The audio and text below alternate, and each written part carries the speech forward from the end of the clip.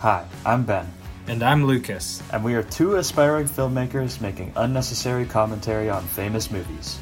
Each week, we will randomly select a film to analyze, discuss, and review. We will select the film at the end of each podcast, so you will have ample time to watch the movie before the next episode. We are slightly qualified film students. Hello. Yo, welcome back. Welcome back. We're coming in strong today with a pretty classic film. A film that is recognized worldwide as one of the, quote-unquote greatest film ever made. Yeah. It's on all of those top 100 lists. Oh yeah, for sure. It's our first Scorsese film, and both of us are huge Scorsese fans, as I'm sure a lot of people are. One of the greatest directors of all time, and I think this is widely considered to be one of his best films. Obviously, he's directed, over 20, so it's kind of hard to, pick his best, because everyone's going to have a different opinion, but, yeah, this is definitely in the conversation. Raging Bull, 1980. Yeah. Although, it was more of a passion project for De Niro rather than Scorsese even. Yeah. And a lot of it is really De Niro's vision, but he's, just good friends with Scorsese and wanted to... he wanted Scorsese to be the one to direct it.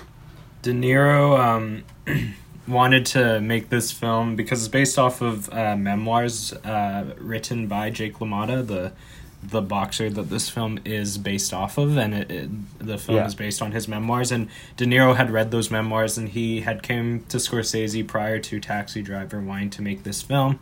And I guess Scorsese he's not a fan of sports in general, and he just didn't really have interest in making this film. But then Scorsese almost died from an overdose. Of a drug overdose. And I guess he just had a new light and a new thought, and he looked at this film in a different way, as it wasn't a sports film, but more of like I guess, kind of this redemption, but also this just cathartic experience for him to make it. And you can tell he poured his heart and soul into directing this film. For sure. He was nominated for Best Director. This film was widely nominated at the Oscars. I think it was nominated for 8 Oscars. Yeah, and it won Best Editing as well as Best Actor. Did it win anything else? Yeah, unfortunately, it was the same year as Ordinary People. I've never seen Ordinary People. Me neither. So I can't comment on whether or not I think that this should have won, but I think I don't know. This or The Elephant Man were in the same year. Right. And I've heard kind of mixed reviews about Ordinary People. I'll definitely check it out. Like, I don't want to make the claim that this should have won when I haven't even seen Ordinary People, but I think it's definitely a debated topic. Yeah. Okay, so I'm going to read the plot summary here. So a middleweight ascends through the ranks to achieve his first shot at a boxing title, but his personal life, laden with paranoia, jealousy, and rage, scuttles his professional growth. That is the plot summary of Raging Bull. What do we think? Yeah. I think that's pretty accurate. Although, I think that this is kind of less about his... obviously it's involves his boxing career a lot, but it's really more about his character progression and just him as a person, and kind of how his wanting of being a successful boxer impacts his social life and his home life. Right. So I think the plot summary is pretty spot on. Yeah, I thought this was my first time watching this film. It's been on my to-watch list for a very long time, so I'm kind of glad the wheel landed on this, so I was able to, actually say, okay, let's go and sit down and watch this. And I didn't know a lot about this film going into it, and I really was expecting more of like a Rocky type film. Kind of like for sure. your normal boxing film, you know, whether it's Rocky or The Fighter. He's gonna come out on top, and you know, and it's gonna be about him training, about him trying to get up there. And I mean, there's aspects of that sprinkled into this film, but most of this film it's a raw character study, and it is about masculinity, about insecurity, about jealousy, about rage, and it's all wrapped around this very problematic main character. Yeah, there's a lot of parallels between this and Taxi Driver, and really even in the characters of Travis Bickle and in Jake LaMotta, just in the way they live their life. And Robert De Niro is a great portrayer of these very toxic people. Yeah. And also, this film was Joe Pesci's first real appearance in anything of note. And I'd just love to thank Raging Bull for pretty much creating the Joe Pesci that we know and love today. Yes. Absolute legend. Yeah. When I was watching this film, I kept thinking, kind of throwing parallels to Taxi Driver.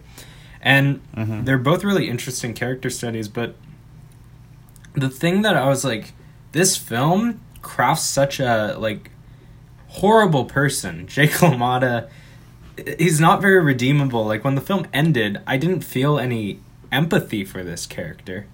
Yeah. Whereas, I mean, I don't think you're supposed to. No, you're not supposed to, which is interesting. It's very, like, uncanny, because usually when you watch a film, there's some redeeming qualities, or there's at least, there's something that wraps it up that you, like, feel a little bad for this character. But this entire thing is just about this awful person. He's not a very good person. Whereas, Travis Bickle, at least Travis Bickle, he kills another bad guy. Yeah, he's trying to help this child prostitute. He's trying to, like, there are qualities, even though he's messed up. And then there's also the fact that we know that he's a veteran, so he has, like, PTSD and all that stuff.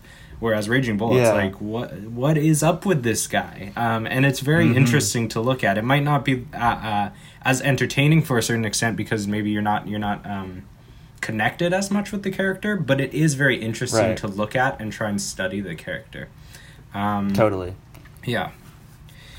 So, what was your standout scene? First time watching this, going in completely blind. What was your standout scene from the whole thing? It's a pretty long film, so you got a lot to choose from. Yeah. Okay. Well, I mean, obviously his last fight is, one of the most renowned scenes ever. It's so iconic. But I mean, the scene I loved is when Joe Pesci as Joey beats up Salvi at the club. Yeah. I mean, my God, no way. It's such a classic. It's classic Pesci right there. I mean, we've seen classic Scorsese. Yeah, too, it's honestly. classic Scorsese. But we've seen this repeated in many of Scorsese's films, whether it be Casino, Goodfellas, or even his latest, The Irishman. Yeah. Joe Pesci, he's this explosive guy where in a second he's your best friend, and then he's slamming your head between a taxi cab's door. But there was something just incredible about the scene, not just the cinematography and the location of this restaurant and the crowded place and just how chaotic it was, but it felt different than all the other Joe Pesci beat up scenes I've seen before.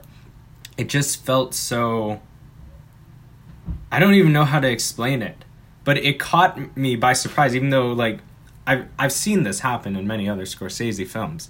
It's not a new thing that I haven't seen before, even though, it was kind of the first time for this to happen. This is Joe Pesci's first work with Scorsese, but I don't know. It was so interesting to look at how the camera was moving, how it was edited, Joe Pesci's overall acting ability in this scene, and it felt like not just Joe Pesci being a on-edge character, but it actually felt like he brought a lot more depth to this character than he did in some of his other works, and I just for sure felt a lot of emotion in that scene, and it was just beautiful, fun, entertaining. I love that scene. Yeah, I had that definitely. I kind of have two written down, and that was actually one of them. I didn't really think that was I thought that was going to be more of a controversial pick, but yeah, I just think that scene is edited really well, and it just kind of almost marks the descent into craziness that the kind of second half of this film explores. But for me, I think I have to go with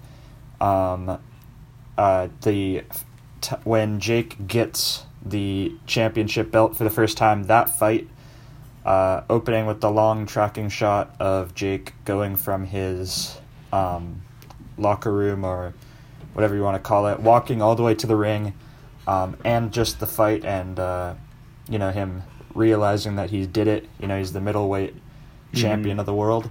Yeah, it's just a great scene. I love the way it's shot. I think it's one of the best shot scenes in the entire film, and I love its editing. I love me a tracking shot too.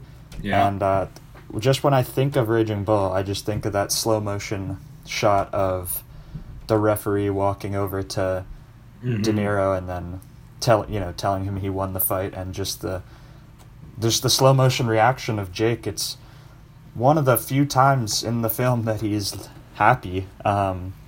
It's kind of the success, and right. Like you were saying, instead of in Rocky, that might be what he gets at the end. That's like barely even halfway into this film is his big boxing success, and then it goes downhill. Well, Rocky didn't even win until Rocky 2. True. I like that scene a lot. I'll go with that. Although, I can pretty much group all of the boxing scenes into that category of really well shot and really well edited. Yeah, totally. Yeah. All of the boxing scenes are really impressive. Okay, let's move on to some audience questions then. Sure thing. I like that this is becoming a repeated segment. Make sure you guys keep sending questions, and we'll keep answering them. Yeah, so we got some questions that are a bit more directed towards this film, which is awesome. Great. First question. There are many visual and thematic clues that imply Jake's redemption and salvation, possibly. Do you believe Jake finds redemption or salvation after the end of this film? Like redemption. Okay. I see. Yeah, I guess, I kind of like the open-ended nature-ish of the ending, with him reciting Marlon Brando's, quoting that monologue from On the Waterfront, like kind of referring to him and his brother his relationship. And to be honest, I really don't know if Joey and Jake mend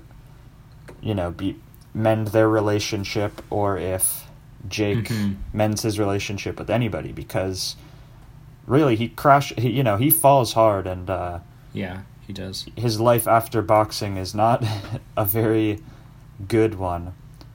I know in real life Jake obviously did kind of rebound and mend things. So I guess if we're looking at this from the memoirs it's based off of / real life, then yes. But I guess I don't really know. Right. See, I was thinking no.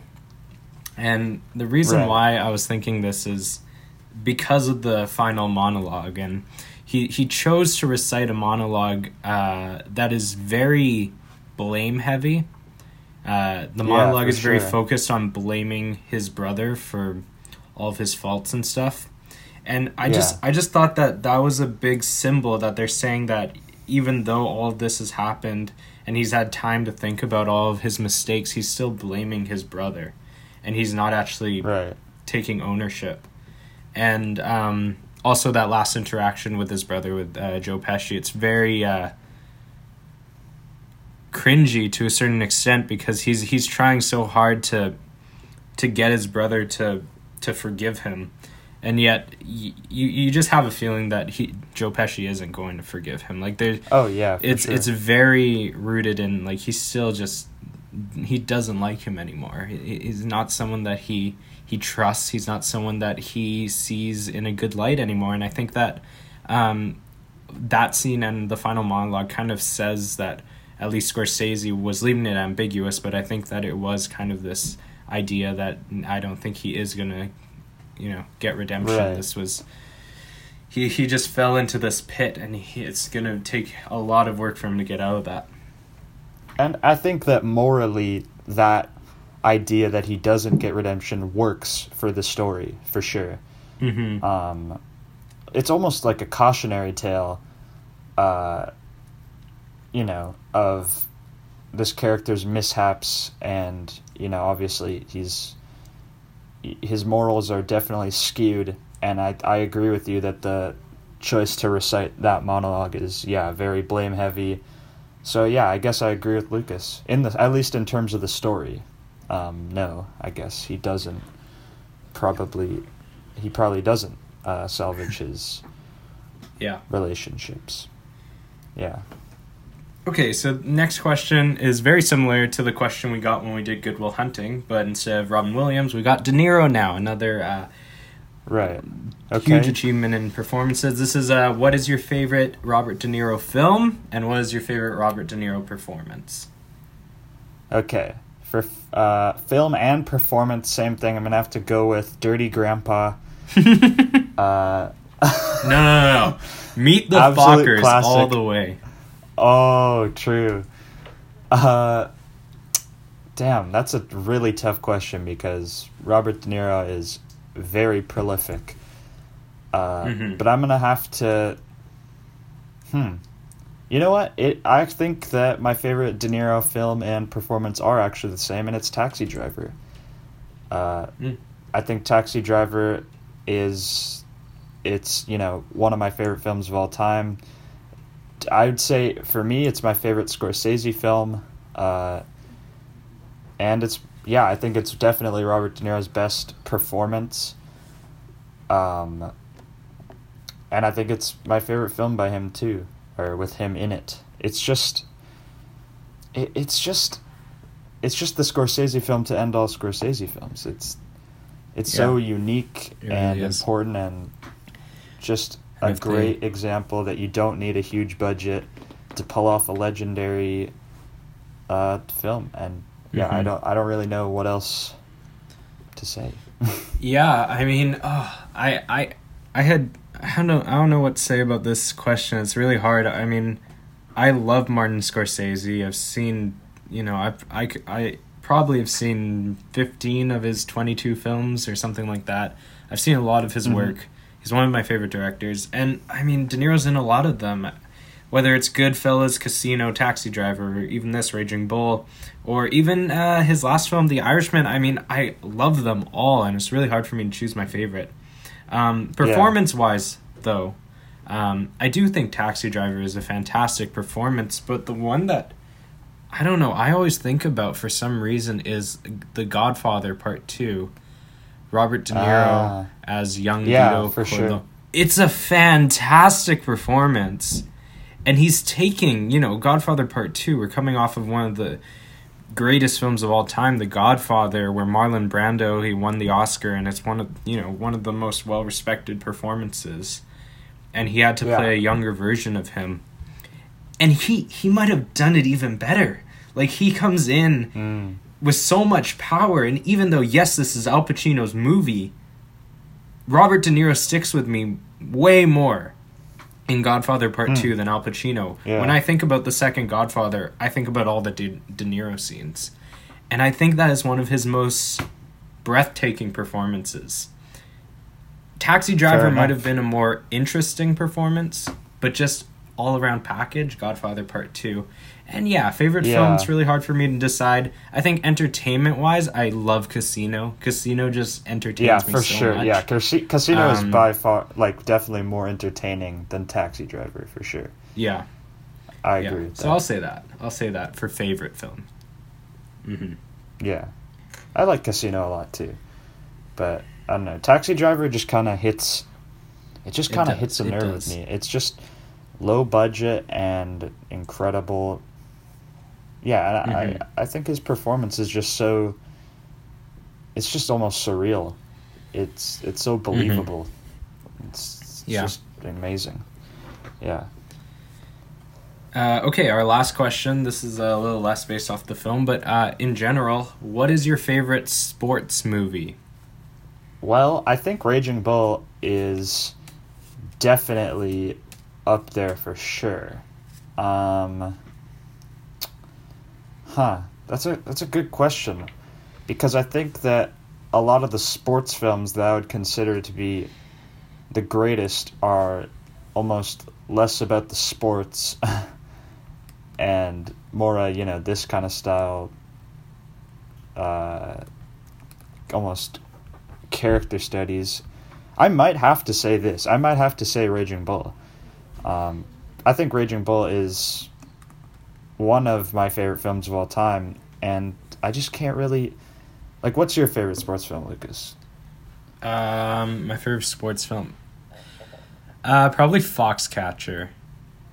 I really love that movie.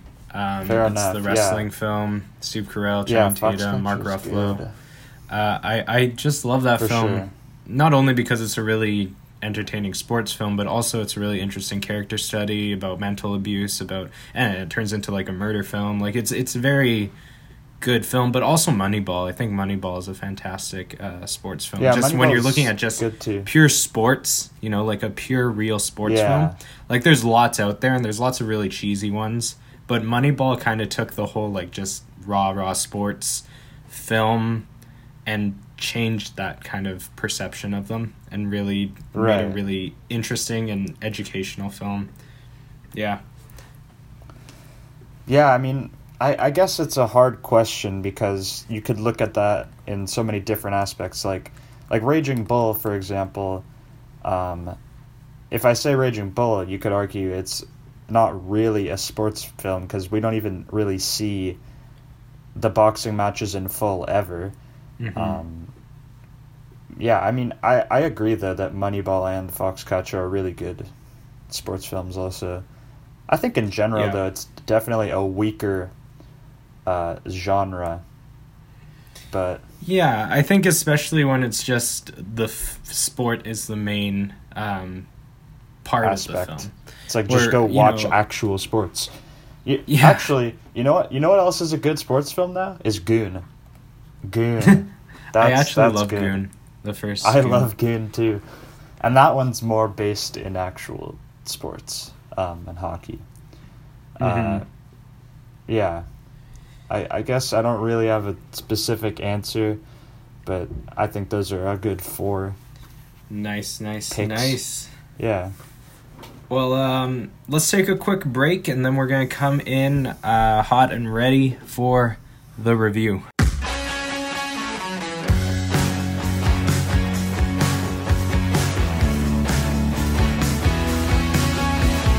Welcome back. We are back. Coming in with First category. story and originality, originality. out of 10%. Okay. Yeah. This is a pretty unique boxing story. And I think it's an important story in the careers of Scorsese and De Niro.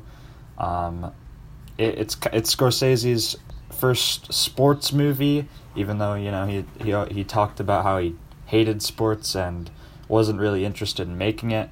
But it's more than just a sports movie, obviously. I think it's really a story about toxic masculinity and paranoia and distrust, and just a really great character study of the character of Jake LaMotta. Yeah, like this film is based off the real life story of Jake LaMotta.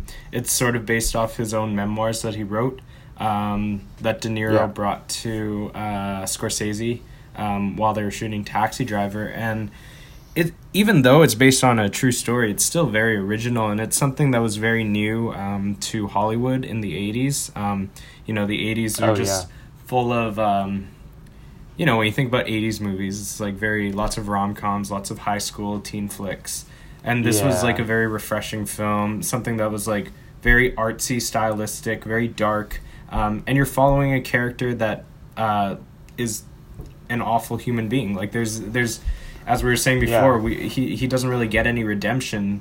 So it's more of a character study than, you don't go into this film being like to enjoy it. You go into it to study it and to like enjoy the visual, everything visually, but it's not something that you like are going to connect to or like feel bad for this character. It's not like a Rocky type boxing film where the focus of the character or the focus of the film is the boxing. This isn't a story about him becoming the champion. Mm-hmm. Like, yes, obviously that happens in it, but the actual focus of the story is more about his personal life and the emotions that he's experiencing as he tries to make it as a boxer, which is a very refreshing take on for a sports film to have, because a lot of the time you might have elements of personal life, but obviously like the climax is going to be the championship fight or something, where the character will win the fight and have a happy ending, and this is the opposite. He loses viciously and does not have a happy ending, which I think is a great way that the story plays out. It's very new for the sports film like concept. Like newer sports films have taken this, like The Wrestler, Foxcatcher, even Moneyball, following like a team that loses. Like it's starting to pick up, but back then, 80s, 90s, even 70s, it was just full of very Hollywood sugar-coated sports films where you're just following a team lead their way to victory, and it's very predictable and all of that stuff. I think this is a really, really cool story. It's an enjoyable watch, and I don't think it's perfect, but it's pretty good and very original. I give it a 9 out of 10. Yeah, same here. 9% out of 10. Great story. Let's move on to the beginning. Wow. Amazing beginning. Yeah, I love this beginning. I mean, this was the first time I watched this film, and coming into it, that opening shot, I mean, oh my God. Like, the film opens and you're brought into it right away. It's such a beautiful shot to start off with the opening credits. It's gripping. It like grabs your attention right away, and you're just watching De Niro in like a silhouette sparring in this like fog-filled boxing ring, and it's kind of like a metaphor for him like being inside this cage, and it's one of the greatest opening credits. And there's no one in his corner. He's all alone. It's just a really cool shot. One of the best opening shots I can really think of in terms of the actual opening shot. And it actually makes for a good opening credit sequence. I think it's one of the first times where I've been entertained during the opening credits. Because I mean, the score, the cinematography, just everything about it it's just a great way to open the film. And then it leads right in to the first fight after Jake LaMotta's monologue. You get a taste of his monologue, and then boom, right into his first fight. And boom, you get a taste of the editing, the grit. You know that this isn't going to be a glitzy film. Like, right off the bat, you got blood and sweat flying everywhere, and vicious punches being thrown. And I just really love the way it opens. Yeah, I agree. It's super fun and entertaining. I mean, it does slow down after the first 15 minutes, but just this opening, first two scenes, it's super fun. And also we follow the boxing match right into him yelling at his wife, and then that great scene with him and Joe Pesci punching each other in the face. So you get this opening 15 minutes that's just solid filmmaking. I think it's a really good beginning. It sets up the story in a very original way. I like it. I gave it a 5 out of 5. Yeah, same here. 5%. It's really no question for me. I think the first act has problems, but in terms of the actual 15 minutes first setup, it's near perfection. Yeah, okay, so let's move into the ending, which is also out of 5. Um, I Yeah, really like this ending. great Yeah. ending. Yeah, it's a good And ending. Um, Scorsese, you know, Jake goes out. Scorsese's Yeah, just he's yeah, not a great he's not great at ending films in general. I'm a huge Scorsese fan. it's I've true. seen a lot of his movies, and he's gotten a little better in his last few films, like Shutter Island, The Irishman, even, or The Aviator. Like he's getting a little better at ending movies, but especially like his films from 70s, 80s, and even 90s. He's just not great at ending a film. He likes his voiceover narration. He likes to explain every little detail that's happening. He does the Parasite. He does the Parasite. Yeah, he does the Parasite for ending a film. Goodfellas, Taxi Driver, Casino, even Yes, Gangs of New yeah. York. They're all like that. So I was really surprised when this film ended because it wasn't what I expected, and I really liked this ending. It was very ambiguous. It was very cool. It gave me goosebumps. Yeah, I agree. It's a very powerful monologue, and obviously a very purposeful choice for his character to recite Marlon Brando's monologue from On the Waterfront. And it really does just cement his feelings towards his brother, even towards himself in his career. And like the ending is pretty slow. Obviously after he retires from boxing, it's a good 25 to 30 minutes of almost like the come down, and seeing his later life. But I think that this is a really solid way to end his story, Jake LaMotta's story, because it really just hits you with the fact that he doesn't really change, and there's no real redeeming moment of him becoming making up with his brother or anything. His final encounter with his brother is still awkward, and it's obvious that they're not gonna really reconcile. Yeah. And I really like that. Yeah, I like this, and it might just be that I was a little... I might just be a little clouded here because I was expecting a really bad ending, and I got something that was completely unexpected, but you know what? I'm giving it a 5 out of 5. I really like this ending. Yeah, I gave it a 4%. It's definitely a high 4. I think that the ending 30 minutes just kind of, like, since this is my second time seeing it, they've just played out a little slower. And since I already kind of knew what was going to happen, I don't know. It didn't really do it for me as it did the first time. But I think it's a very, very solid ending. Just not quite perfection. Okay, now we're going to head into screenplay and dialogue, which is out of 8. Hell yeah. I think that there's just something about the New York fast-paced dialogue that's just so appealing to me. I absolutely love it. In pretty much all of early Scorsese, just a majority of Scorsese, he has that style. It's very quippy. You have characters casually throwing out obscenities, that kind of thing. It really fits these characters as well. And just the way the dialogue is written in general is super entertaining. And it really has to be because this film is very long, and despite it being a boxing film, there's not that much boxing. There's a lot of dialogue scenes, and the dialogue really does carry the entertainment value for this film because there's just so many great conversations and jokes and funny moments. I think the dialogue is done super well. Yeah, I like the dialogue in this film. I think it's funny, but it's also menacing.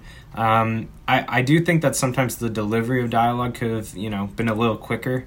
It could have cut down some of the time on this movie. But overall, I think it was really well written. The screenplay is really interesting. The last 2 acts, I think, are really, really strong. I do think there's some scenes in the first act that were maybe a little bit unnecessary. But overall, I think this is a really strong screenplay and actually one of Scorsese's better screenplays from his earlier films. Yeah, for sure. Obviously excluding Taxi Driver. Mm-hmm. I mean, although that's that's a simpler screenplay in a way, when you have less characters. Yeah. But yeah, I really like that the dynamic that Jake's character has. There's so many moments in this film where a scene will have so much tension behind it because this character, Jake LaMotta, could just snap and do something crazy at any moment, really. So you're just really tense while you're watching him. Every time he's on screen and he's, questioning his brother, like, oh, like, what like, where was Vicky last night, or whatever. It just feels like he could explode at any moment. And his slow, almost descent down into despair is just very rewarding to watch play out. The character progression that he has, although he doesn't learn anything, but just the stages of his career and his mental well-being it's just a very rewarding screenplay to watch play out. Mm-hmm. And I like that, even though this is a boxing film to a certain extent, they focus a lot on Jake's overall mental well-being, his insecurities, his jealousy, all of his desires, all of his doubts, and it is very focused on his character, and it's something really interesting to analyze. I think this would be a really cool character to analyze, and it's just smart, We're taking something that could have gone the Rocky route, and we're going a more like just intelligent way. I guess it's like a mix between Taxi Driver and Rocky. You're getting the fun boxing sequences, but you're also getting this very in-depth character study, and I really like that. I do think there are some slow parts, but overall I think it's a solid screenplay. I gave it a 7 out of 8. Yeah, I gave it a 7% out of 8 too. That first act is a little slow, but aside from that, there's really not that much wrong with it. It's solid 7. Now let's move into soundtrack, in this case, the score. I mean, it's very quintessential Scorsese, not a lot of it, but when it's there, I think it's very, very good. I really like how light and airy it is, because it really contrasts the dark subject matter of the film. And the few times where he does let the score kind of take center stage, it's quite beautiful, and I think it complements it nicely. However, there's only 2 pieces that are kind of reused, almost like Taxi Driver. And occasionally, they'll reuse it, but they'll mix it very quietly and just have it playing very faintly in the background during a dialogue scene. Which, it's not my favorite use of score. And a lot of the film has no score or soundtrack behind it. Which I think actually works well in this case. When you have a film where the dialogue is the main focus, you don't always want good music playing behind it. Sure. Yeah, I mean, I really like the theme song of this film. I think it's beautiful, but I personally think it's overused. I think that if you use a song like more than 3 times in a film, it all of a sudden starts to lose its impact, personally. Like, if you're gonna repeat the use of a song, repeat it for a reason. Like, The Place Beyond the Pines, when they repeat that song to show the repeated images on screen. That's a powerful way to repeat a soundtrack. That's why they did it. Yeah. Whereas this, it feels like they just didn't bother making any other score, and then they're just, throwing it in whenever they needed some music. And I don't know, I just find that a little lazy. Even though it is a beautiful soundtrack, you're able to make, some more of them that still sound similar but are, have a little bit of a different melody. Yeah, and even though, yes, this film is, a lot of it is silent, and I do like that, I do feel like, especially in the first act, there were definitely some scenes where I would have liked a little bit of music, even if it was just practical music, like playing on a radio, just a little Yeah. bit to maybe up the entertainment of some of those scenes. For sure. I do think that the actual music used in this film is above average, but just because there is so little of it and they reused a bunch of the same scores over and over again, I don't feel like I can give it higher than a 4 out of 7. Yeah, I gave it a 5% out of 7.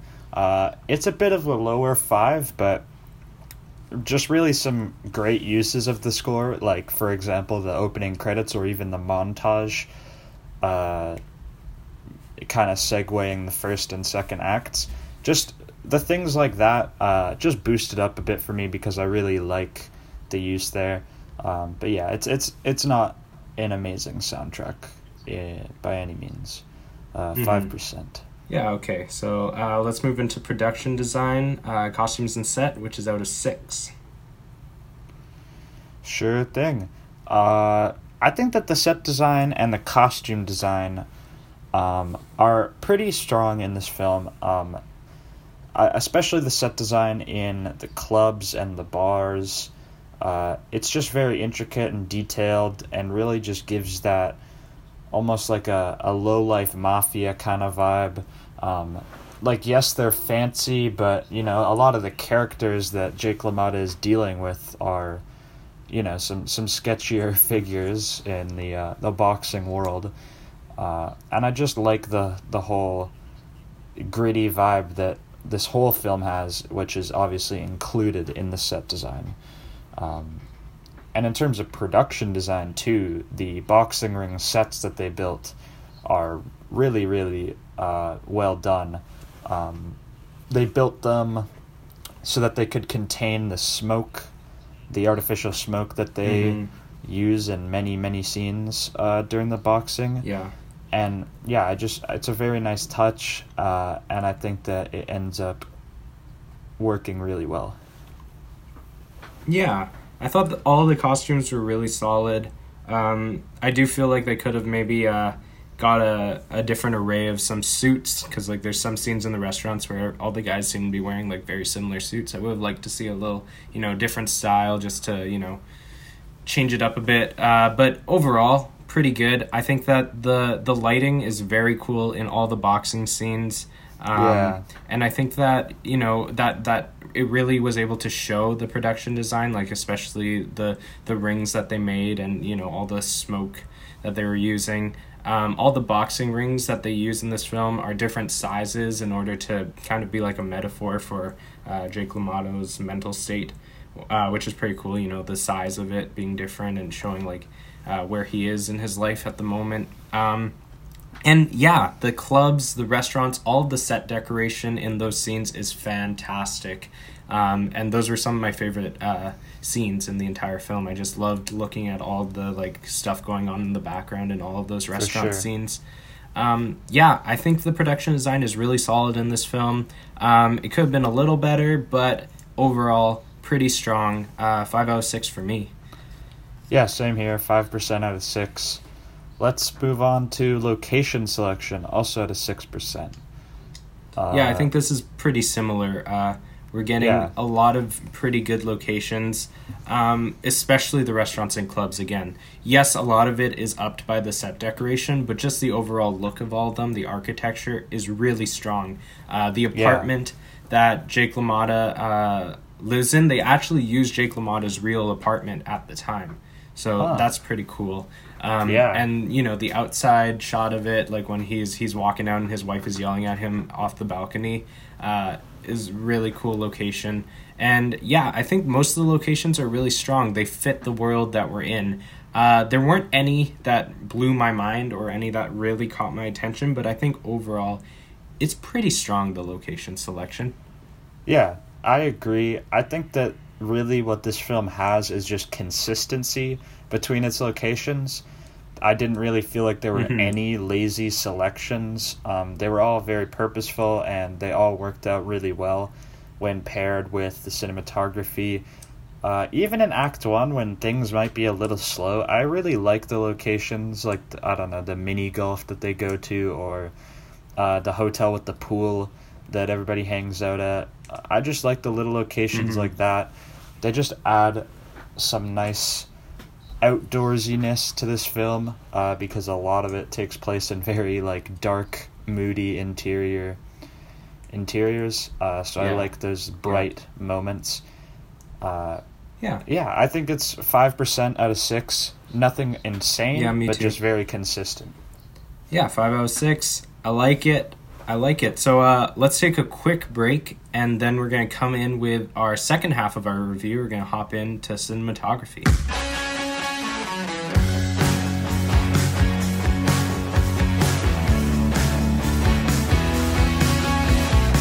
Okay, and we are back, and we're heading into cinematography, which is out of 10. Probably one of our favorite categories. Yes. Because we're film nerds. We like to look at this kind of stuff. We do. And I really love the look of Raging Bull. It's very high contrast black and white film. And it just gives this super gritty aesthetic to the visuals of this film. Especially during indoor scenes. Like I said, during location selection, I liked the outdoor stuff. But to me, that's when the cinematography was weakest, just because of such, like, the look that they had going while they were indoors. Like, once you get that kind of faded film, black and white outdoors, it just doesn't look as good when you have all these really cool boxing scenes that have super high contrast, and then you have this very low contrast outdoor stuff. Yeah, that's true. They almost dug themselves a hole by making such cool looking shots inside, because then the outside stuff doesn't look as nice. Yeah, but like when they're inside though, it's strong. It's true, but I would have liked them to just, work the lighting a bit better. Like, of course, it's beautiful in the boxing ring. The lighting is amazing, but I mean, like, have that concept and then keep it going throughout the film, kind of like Enemy. You know how Enemy has a very distinct look, and it keeps it going throughout the entire film. Yeah, They totally. could have taken the whole, like, palette and look of the boxing scenes and just carried it through the whole film, and all of a sudden everything is just going to start looking way more gritty. And all they had to do was just throw some harder lights on. I think they do it. I think they carry that vibe pretty well during, like, the bar sequences. Yeah. Or the clubs. A lot of the daytime of how darkly scenes lit they are. I would have just liked, some harsher lighting, some nice shadows, a bit more contrast. But I think that the cinematography in these moments with amazing lighting, creating that amazing contrast, makes up for it. Just because of how much eye candy there is in this thing. How many boxing matches are there again? Is it 8? Or 8. 8, but there's 4 of them are very short. Yeah. But in the 8 boxing matches, I mean, it's just pure visual satisfaction. The very pure black background with shutters going off, flashes going off, and just the hazy aesthetic of the film when they have all this smoke in there, just adding on to this mood that we've already built. And then, to be honest, my favorite shot sequence is the final fight. Just when Jake is getting absolutely wailed on. Yeah, I do love that. It's got these very psychedelic qualities to it almost, because of these, like, weird angles they're taking, and even the dolly zoom on Sugar Ray Robinson. Right. And just their choice of shots, they got, like, blood splattering on all the people in the front row, and then it cuts back to, like, a shot of his legs. Like, I just really love the way that they shot that scene so much that I could watch it for days on end. I think it's just such a unique style for this boxing film that really I've never seen in any other boxing movie. Just the way that they shot them, they have the camera very close to the characters. They got Michael Chapman to get into the ring with De Niro and his opponents, just to get those really close-up, almost POV angles. And yeah, I just really love Michael Chapman cinematography. He met Scorsese when they did Taxi Driver together, and I love the look of that film too, and I love the look of this film. I think it's very, very strong and one of the most stylized films of Scorsese's career. Yes, it is very stylized, and it's very innovative too for the time, using these dolly zooms, lots of pans and tilts, black and white. But the dolly zooms, I mean, the final boxing sequences, it's such a recognized scene, and it's talked about in, anywhere you go, anytime you talk to someone who likes film, or just look at any website talking about film, they always reference, that scene, because it's so interesting, not only through the use of editing, but just how it looks and the different camera movements they use for that scene. And I just wish that they used more camera movement in the other scenes. I mean, for the most part, all of the scenes that are outside of the boxing rink are very static, tripod, rule of thirds kind of shots. And that's not a bad thing, but I do think it would have been more interesting, if this film had some handheld, if this film just had some a few more tracking shots. It has one, but it's only a minute long. And I think overall it's a good looking film.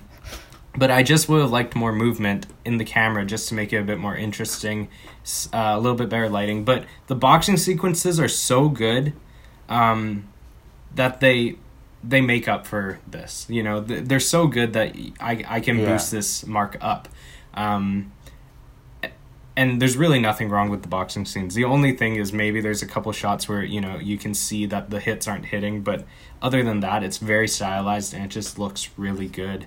I gave cinematography an 8 out of 10. I think it's very strong, and because of how revolutionary it is, it deserved to be boosted up.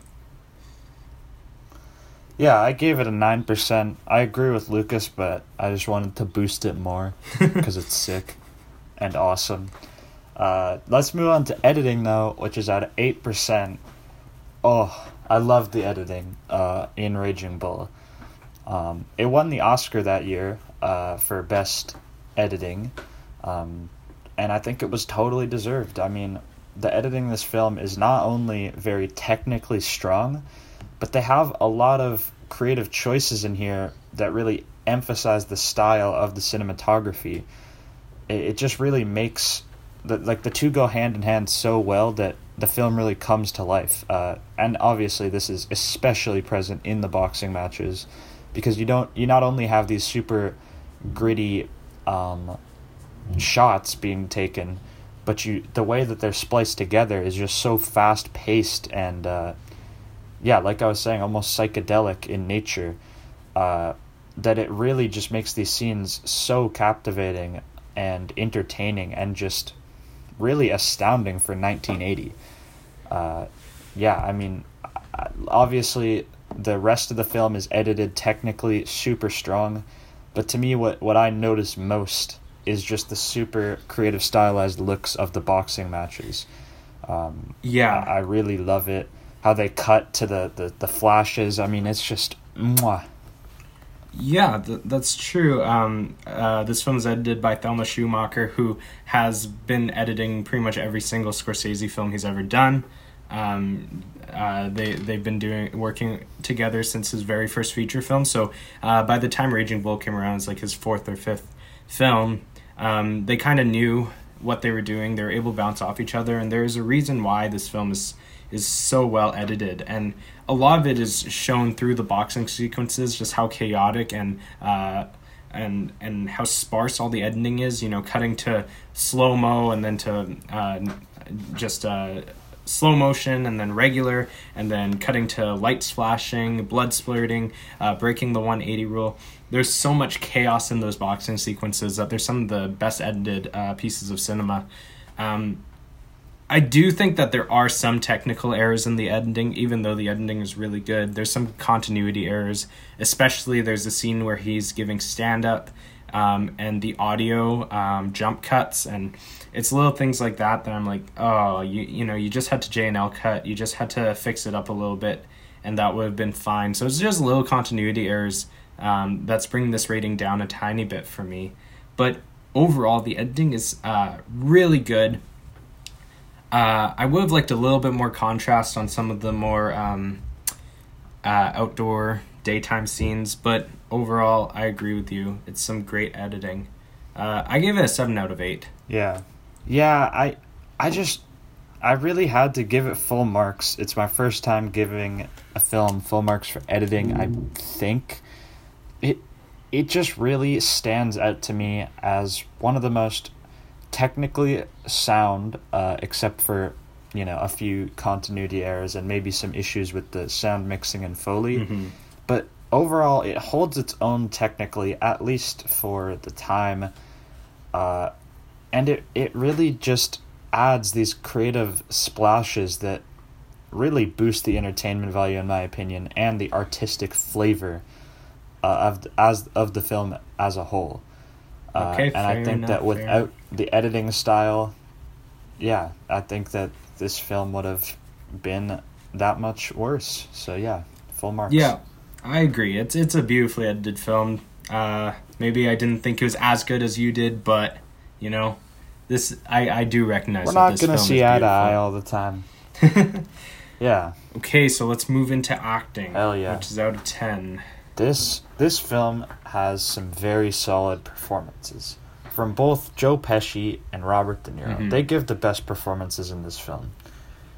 And thank God for this film, because it basically introduced Joe Pesci to the world of acting and to Martin Scorsese. Mm-hmm. And we all know how that worked out. He made some incredible films with him down the line. So we have Raging Bull to thank for the wonderful Joe Pesci. And he gives such a good performance in this. Mm-hmm. He really does. And I know everyone talks about Robert De Niro's performance, which is amazing. But for me personally, I was way more captivated by Joe Pesci. For some reason, I felt like he was just giving it his all. And even though it is a character that we've seen many times, that Joe Pesci has portrayed, whether it's Goodfellas, Casino, or even The Irishman, I found this one to just be slightly more grounded, and it felt like he was more three-dimensional than his other characters. Yeah. Even though he still is like a loose cannon, and even though he's still playing that character who can, go off the rails at any moment, he seems to have a lot more heart, a lot more depth, and especially in the second and third act of this film, when he becomes more of a family man, he starts to have a lot more morals, and he starts to feel empathy for a lot of the other characters. And I just found his character super interesting, and I thought Joe Pesci did an incredible job portraying it. But I also think, Robert De Niro just does a phenomenal job. His monologue at the end, that jail cell scene, he gives one of his strongest performances here. It's fantastic. Yeah, I mean, De Niro's performance is just incredible. Obviously, the weight loss and gain and everything in between was impressive and really just showed his dedication to the project, as he was the one that brought the script or the memoirs to Scorsese originally. But I don't know. There's something about all the performances in this film that's just so solid. That is a bit rare to find in a Scorsese film, to be honest. I feel like sometimes the supporting characters just aren't cast as well in a Scorsese film. Like, he'll have his main ensemble of absolute talent, but the more supporting characters just won't be as good. But in this film, I think all the performances across the board are really, really solid. It's not quite perfection, but I mean, overall, this film is a very slow-paced film, and it relies heavily on the acting and dialogue to keep itself going and to keep the audience entertained, and it really succeeds. And the actors are really able to bring the dialogue to life and just really execute solidly. So I think it deserves a 9% out of 10. It's not necessarily perfect, but I think it's very, very strongly acted. Yeah, I agree. I also gave it a 9 out of 10. I think it's solid. All the supporting characters were good. The one that stood out to me was Lorianne Flax, who plays Jake's first wife. She's not in a lot of the film, but I felt that she was keeping up with Joe Pesci and Robert De Niro, which is a hard thing to do. Yeah. And she was giving it her all. I really liked her performance. And yeah, all the supporting characters, Vicky, Salvi, they're all just strong. Even though some of them don't really have a lot to do, they give a pretty good performance. I mean, there's a few characters here and there that, it's not amazing, but overall, it's just a strong cast. Yeah, I agree, 9 out of 10. All right, let's move into entertainment value out of 10%. I think this one scores a bit lower. It's a pretty slow film. Like, there are the short bursts of energy you get when during a boxing match, or even just Jake doing something crazy or having an outburst. It gives you those bursts of energy, but there's a lot of very slow talking scenes. This definitely was a film that I would have hated as a kid, just because of how much talking there is. And now I can appreciate it a lot, and I think that even though, yes, there's a lot of talking, like, I think it's entertaining, but at the end of the day, if you have a 2-hour film driven by dialogue, chances are it's not necessarily the most traditionally entertaining film of all time. Yeah, I agree. And, your dialogue has to be really good for it to keep that entertainment value. Like, for us, we gave it, a 7 out of 8 for screenplay and dialogue, which it's pretty good. But, like, if we look at Good Will Hunting, which we both gave a 9 out of 8 for screenplay and dialogue, there's a reason why that film's a lot more entertaining, even though it is all dialogue. It's because the dialogue is so gripping. And even though this film is really well written, the dialogue just isn't there to carry all of those dialogue-heavy scenes. They're still entertaining to a certain extent, but it does, you feel the slowness of some scenes, especially the first act. But yeah, like, overall, I think this is a very entertaining film. I do feel like the first act is pretty slow, and I'm not going to lie. The first 30 minutes after, like, that opening 15, I was a little bored. And I think that was the first time in all of the films we've done so far that I was sitting there and I was genuinely, I was feeling bored. I wasn't into it at that moment. But after the little montage scene where we see Jake and Joey grow up a little bit and they get married and have kids, after that point, I felt the movie picked up immensely and I was in it. I was ready to go.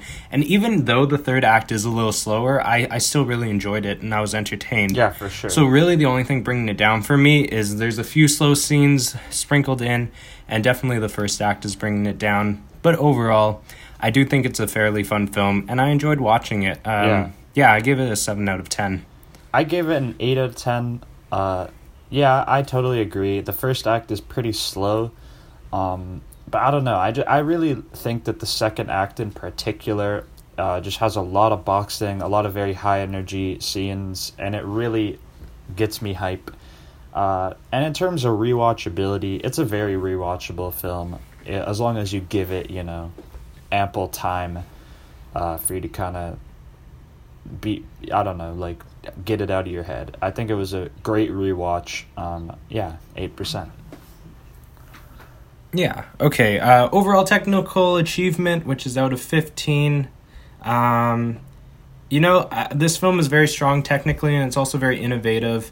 The only thing that's really bringing it down for me is the soundtrack and a little bit cinematography. But just because of how revolutionary it is, this is getting a pretty high mark for me for technical achievement. Oh, yeah. Like, really, it's just, the soundtrack. If they had just written a few more scores and put it into the film, this film the grade would have upped for me so much more. And, just a bit better Foley work. That's really all this film needed. True. But yeah, still getting a high percent for me. I'm giving it a 13 out of 15 for overall technical achievement. Yeah, I mean, if you look at, I gave it perfect marks in editing and only 1 down in cinematography. I think that technically speaking, this film is done extremely well. Not perfect, especially looking back on it. It is 41 years old. But I think it won an Oscar for editing for a reason. And I think it's probably the strongest edited film I've seen so far on our little podcast quest. So I'm giving it a 14% out of 15. Still not perfect. I don't know if a 15 will ever come. Cool. Who knows? Okay, that's great. So let's take a quick break, and then we're going to come back, tally up our total percentage, and then get ready for next week's podcast. Spin that wheel. Oh, yeah.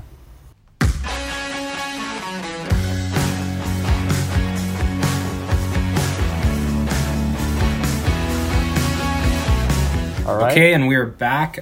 We've tallied up our total percentage. What'd you give the Raging Bull, Ben? Overall, I think it is a top 3 Scorsese film for me. I absolutely love this movie to death. And I gave it an 88% overall. Very high. Whoa, 4th highest score for me so 88. far. Not quite in the Wow. 90s, but I think it holds up, and it's just a very, very solid film.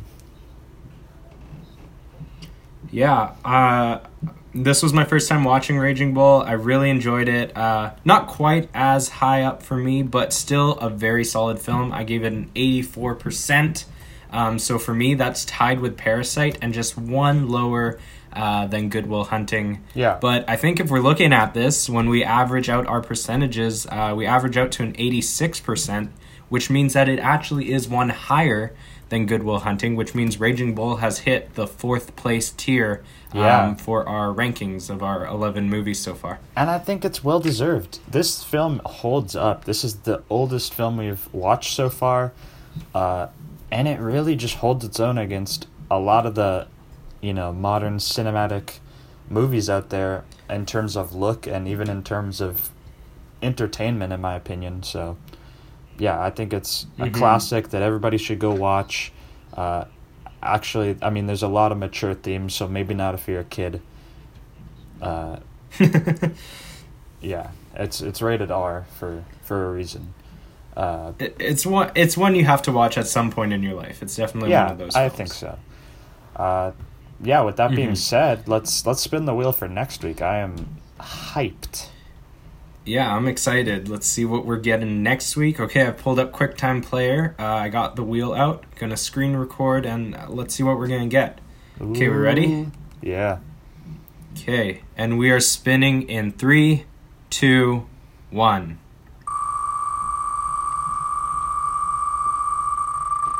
Whoa, what are we landing on?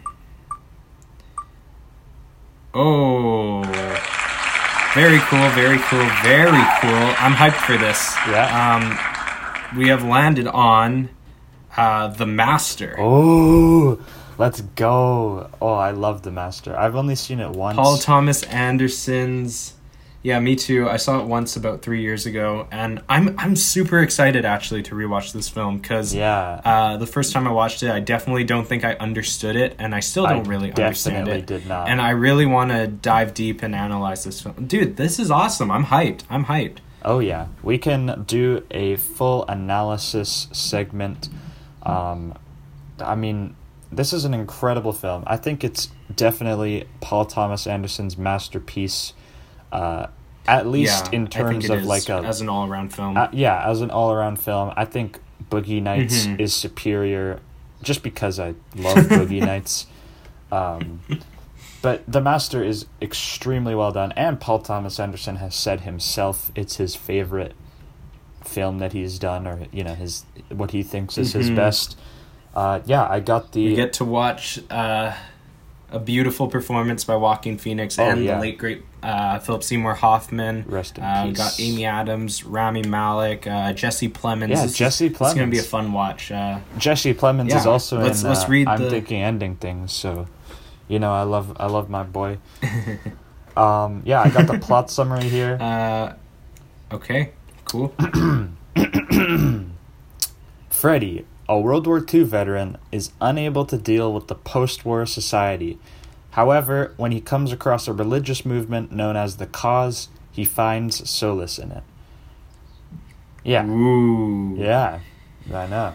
Yes. And I'm excited to rewatch despite this film being a box office failure, it lost money. It's just good, and I think that a lot of people should be seeing this because it's just one of those films you gotta watch a few times to understand. Yeah.